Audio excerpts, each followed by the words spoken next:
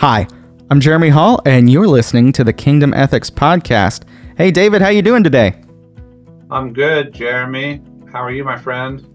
I'm doing my best. I'm down here in Florida, and it is raining per usual, but that means it won't be so hot later this evening. How are the Braves? At this moment, they are closing out one of their best years ever and heading into the playoffs. But we do have some injured pitchers, so we're a little concerned about the playoffs right now. Do you think we'll be able to do it again? It's a roll of the dice, but if justice prevails, the Braves will win their second World Series in the last 3 years. The kingdom will come. Yes, here I collapse all of my caution about kingdoms of this world and kingdom of God.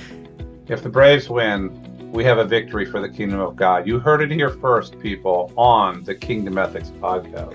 We're discussing democracy this season. I will never forget in my Christian leadership class at the McAfee School of Theology, my professor was talking about the election of Jimmy Carter, and he said he wept when Jimmy Carter won. A Baptist in office, the kingdom had arrived.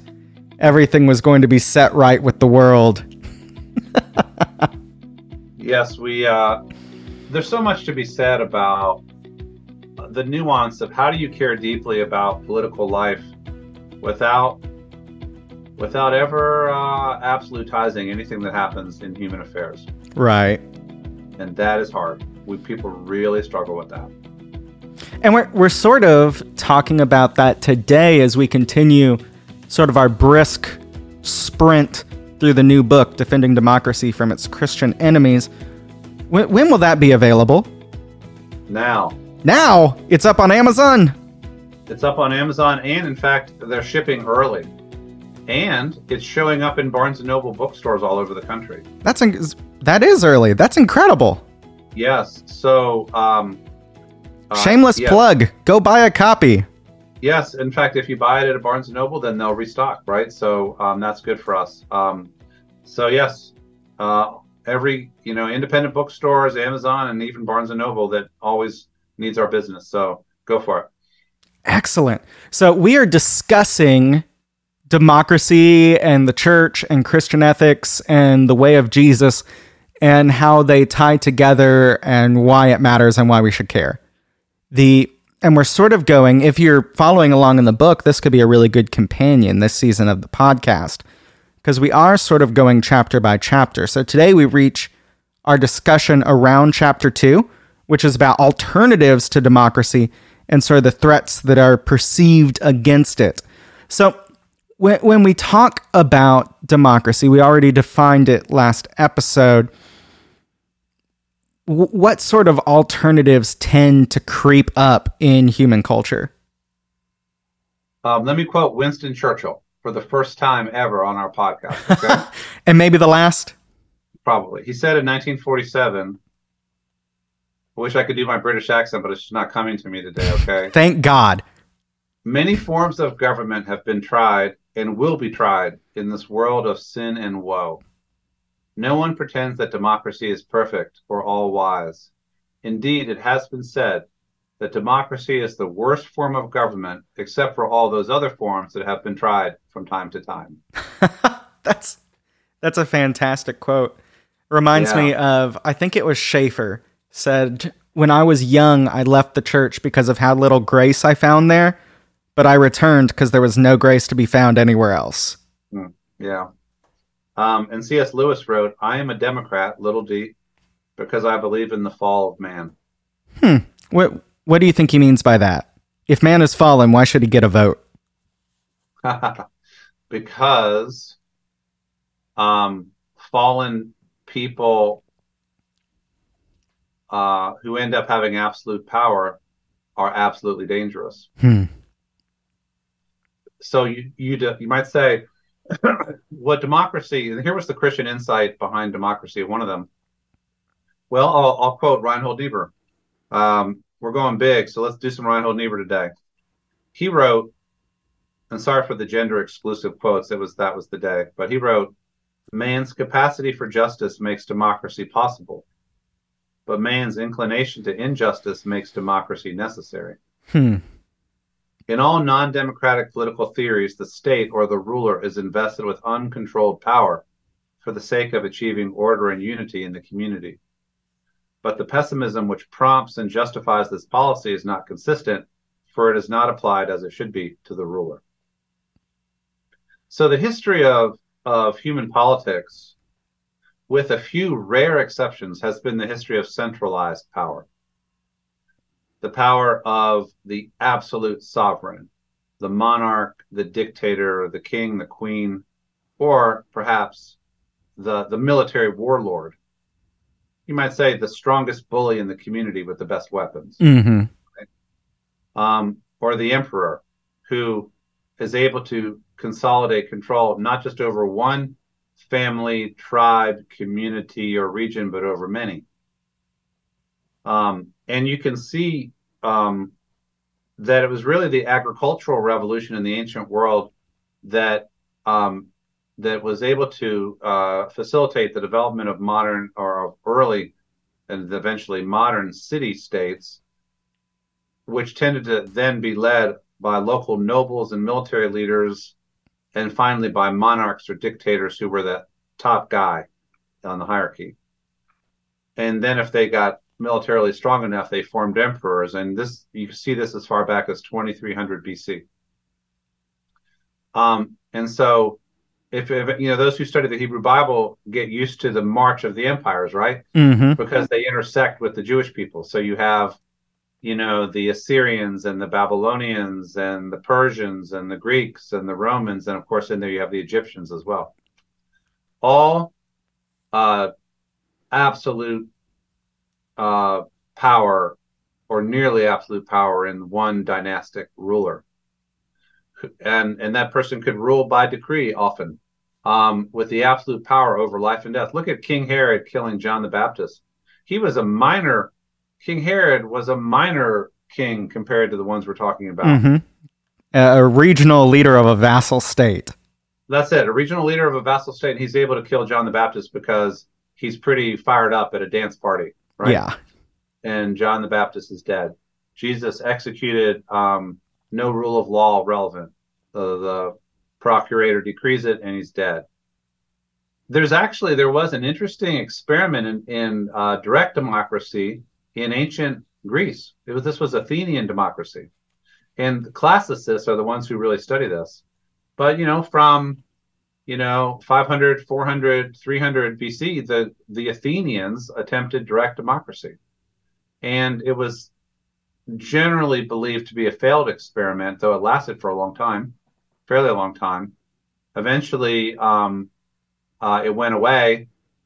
The Romans tried a republic which had democratic elements, including a senate, but it was really more of an oligarchy. Mm-hmm. And then the republican form of Roman government was basically eaten up by, it was overthrown, and it became absolute rule of a dictator. A strong man was able to grab that pendulum and just hold on to it from that point forward. But also the Roman Republican government wasn't working very well, so it was vulnerable to that happening. So the rule of the Caesars, and that, by the way, our Star Wars kind of, you have Emperor Palpatine and the end of what was it? Isn't it called the Republic? And then it's the Empire? The Galactic Republic is replaced by the Galactic Empire.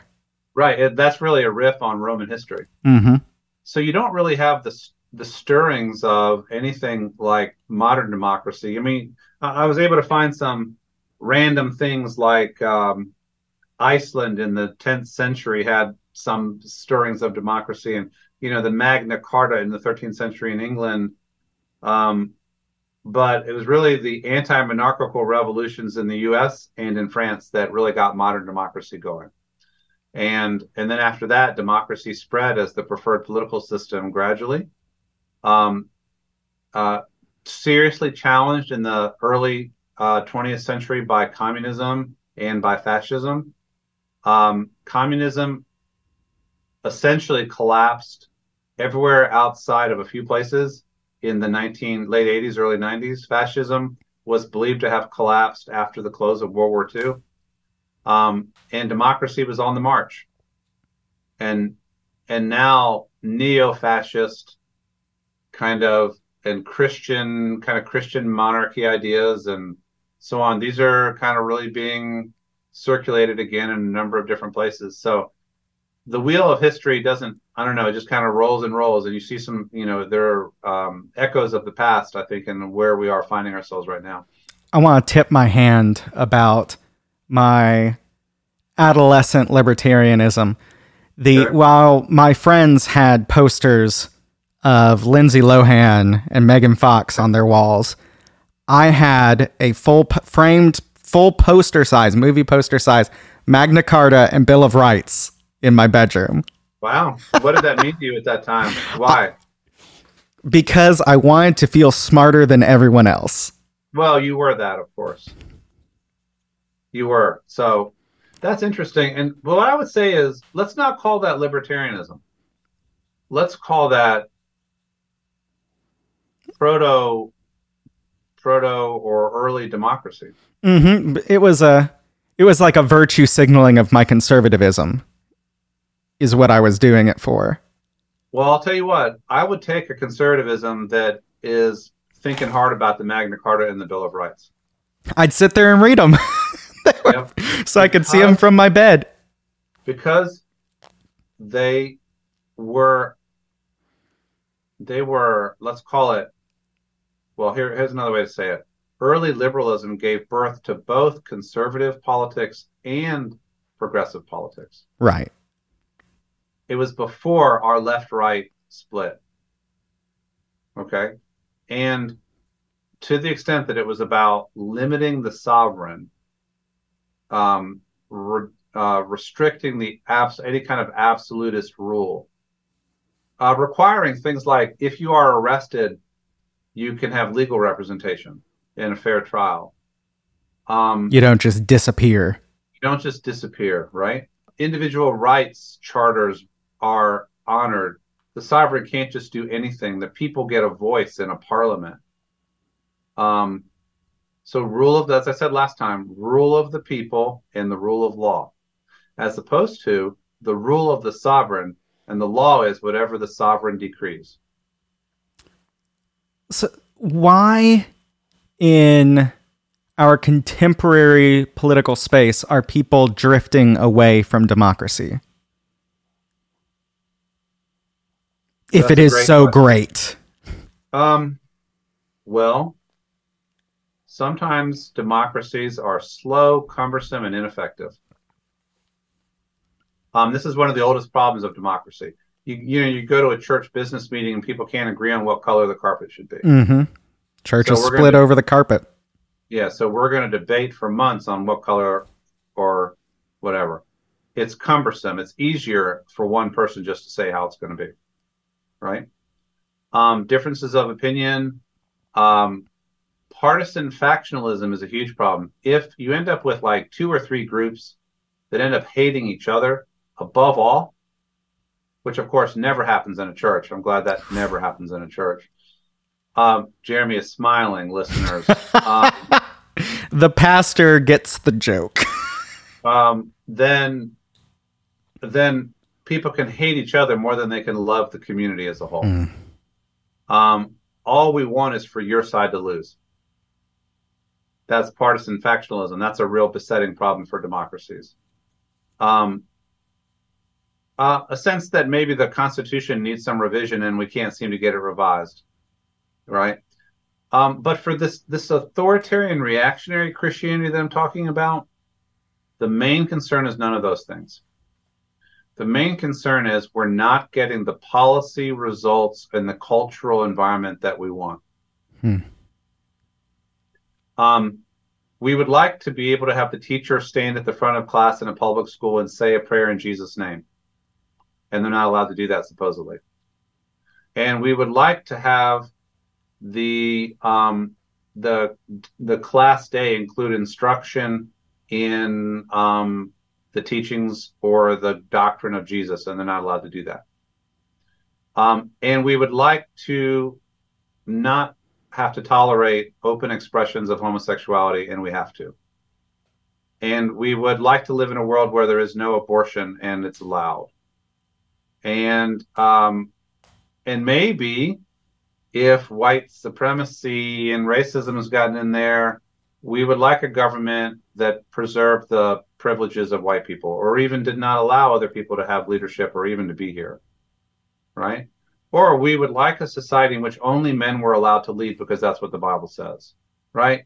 In other words, the way that American culture has liberalized, pluralized, democratized, the way it has evolved and the way the laws reflect the will of the people, majorities of the people not agreeing with what conservative Christians want, those are some reasons why there's this negative reaction against democracy. Some people have power who shouldn't have power is the idea. Some things are allowed that shouldn't be allowed. Some things are not allowed that should be allowed. And we don't like it. We want to take the country back. In the work by Whitehead and Perry on Christian nationalism or Christian nationism, they use a phrase that I want to find here, identitarian. Ooh, that's good. Yeah. 'Cause that's the thing, right? Like one of the hot button words for all the talking points is identity politics. Yes. So the one way that has evolved is, so let's say the conservative critique is that American politics is all about identity now. It's about people of different races or genders or sexualities claiming their identity and wanting to celebrate and make a big fuss over their identity, right? And to have their identity validated by the society. Mm-hmm. Protected, special class. Right. And that's the fear. And so that's the fear. And so there's a kind of at first there was we should stop doing this identity stuff and just return to American melting pot and we're all the same and we're just Americans. But now there's there's like a Christian identitarian pushback. And it's not just Christian. Christian, it may even be the most superficial of these identities. It's white, it may be Southern, it may be country or rural. So it's regional, it's geographical, it's religious, it's racial, it may be economic. And Christian nationism or Christian nationalism is in a sense about we want control. We want our identity group to be celebrated and to be actually in control the way it should be, the way it used to be. And so you have the nostalgia and the despair and the anger.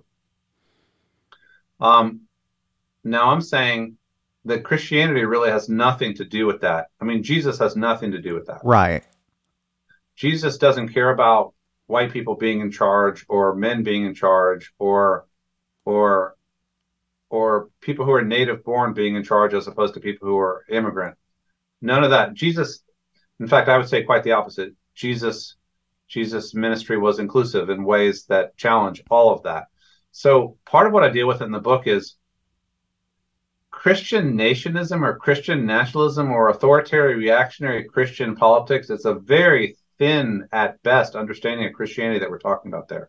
In fact, it's an overlay. It's more of a tribalizing of the identity Christian than it has anything to do with Jesus. In fact, I think Jesus himself and his teachings are most inconvenient for this vision. Oh, we've seen that recently. There's been those stories about pastors being fired for teaching Jesus and being told that they're being soft or liberal, right? Just for quoting Jesus. Yes, and you see that on Twitter routinely. Somebody just quotes something from Jesus and they're called woke or liberal. So this, by the way, is something that I saw when studying pre-Nazi and early Nazi Germany. Hitler and his movement routinely, like they said in the 1920 party platform, we are for positive Christianity. 1920. But positive Christianity went on to say, insofar as it is not a threat to the German nation or something like that. So this is a decapitated Christianity, a kind of a tribalized, racialized, nationalized, quote unquote. I call it in the book quasi-Christianity. Yeah, you can sort of put a Jesus fish sticker on your flag. Yeah. Yeah, a little Jesus fish sticker on your flag. And that flag may be a Trump flag or a Confederate flag or an American flag or a Don't Tread on Me flag or all of them. It's just all kind of in there together. That is, dare I say it, heretical and very dangerous. And that's part of what has to be critiqued. So in a sense, my book is dealing with both the degradation of Christian identity by this movement and the damage in our politics. It's really both. One of the most interesting things that I've seen researchers discover over the past 10 years is that we are far, as people, they're studying Americans, but we are far more willing to change our religious ideas and identities than our political ones. Yeah. In fact, I've been reading that some scholars think that actually it's the decline of the salience of real Christian commitment that is playing a role in contributing to this. If Jesus following is fading, if passion about Jesus is fading, you might say some of that energy is being displaced elsewhere. But it's on politics, but it's being displaced while bringing along some of the trappings of religiosity with it. So you can feel religious because you're at some kind of political rally and somebody says a prayer or waves a Christian flag or has a cross. And that is, as I said, genuinely dangerous. Mm-hmm. Yeah, it's something that I've been saying for a while is that it seems that our politics has become religious and our religion has become politics. Yeah, and our devotion to Christ can't survive that. And this, by the way, is something that is part of the paradox of this moment. And we often lack language for it. But some of the people who are most appalled by, for example, ultra MAGA Trumpism or whatever, are the most devoted Christian types who have enough of that old-time religion in them that they know kind of heretical drift when they see it. They feel it in their bones. These are people who kind of know, okay, whatever this is not Jesus. They don't have to be theologians. They can get it. They can be regular old people, grandma, whoever, who just says, no, this is not Jesus. This is something unholy. I see this. Our faith should have produced an allergy to that. And that allergy, in the conservative part of America, where I've seen that allergy more often to happen is among Mormons than among evangelicals. Somebody like a Mitt Romney, he always knew, no, this is not okay. He knew. And we see it on both extremes, that the commitment to party and to ideology has become the most important thing about who you are. Like, we used to say things like, the most important thing about you is what you think of when you think about God. But now it's more like the most important thing about you is what you think about when you think about politics. On both sides. Yeah, it's a shibboleth. Marrying and divorcing based on that, and moving geographically based on that, and associating in friendships based on that, and going to church based on that. Yeah, that's true. So democracy doesn't do well in such an environment, but neither does true Christianity. Folks, thank you for joining us today. We will be releasing these on a regular schedule that I will share with you soon. We are very excited to have this conversation, and we want to hear back from you. You can find David and myself at our respective websites. They're easy to find because there are names, davidpgushee.com and revjeremyhall.com. We have various projects that we've been working on that we'd love to share with you, and we want your feedback on those and this. So find us on socials, message us through those websites. We want to hear from you, and we want to respond. We look forward to sharing this journey with you, and we will see you soon. Thank you for listening. This is Kingdom Ethics.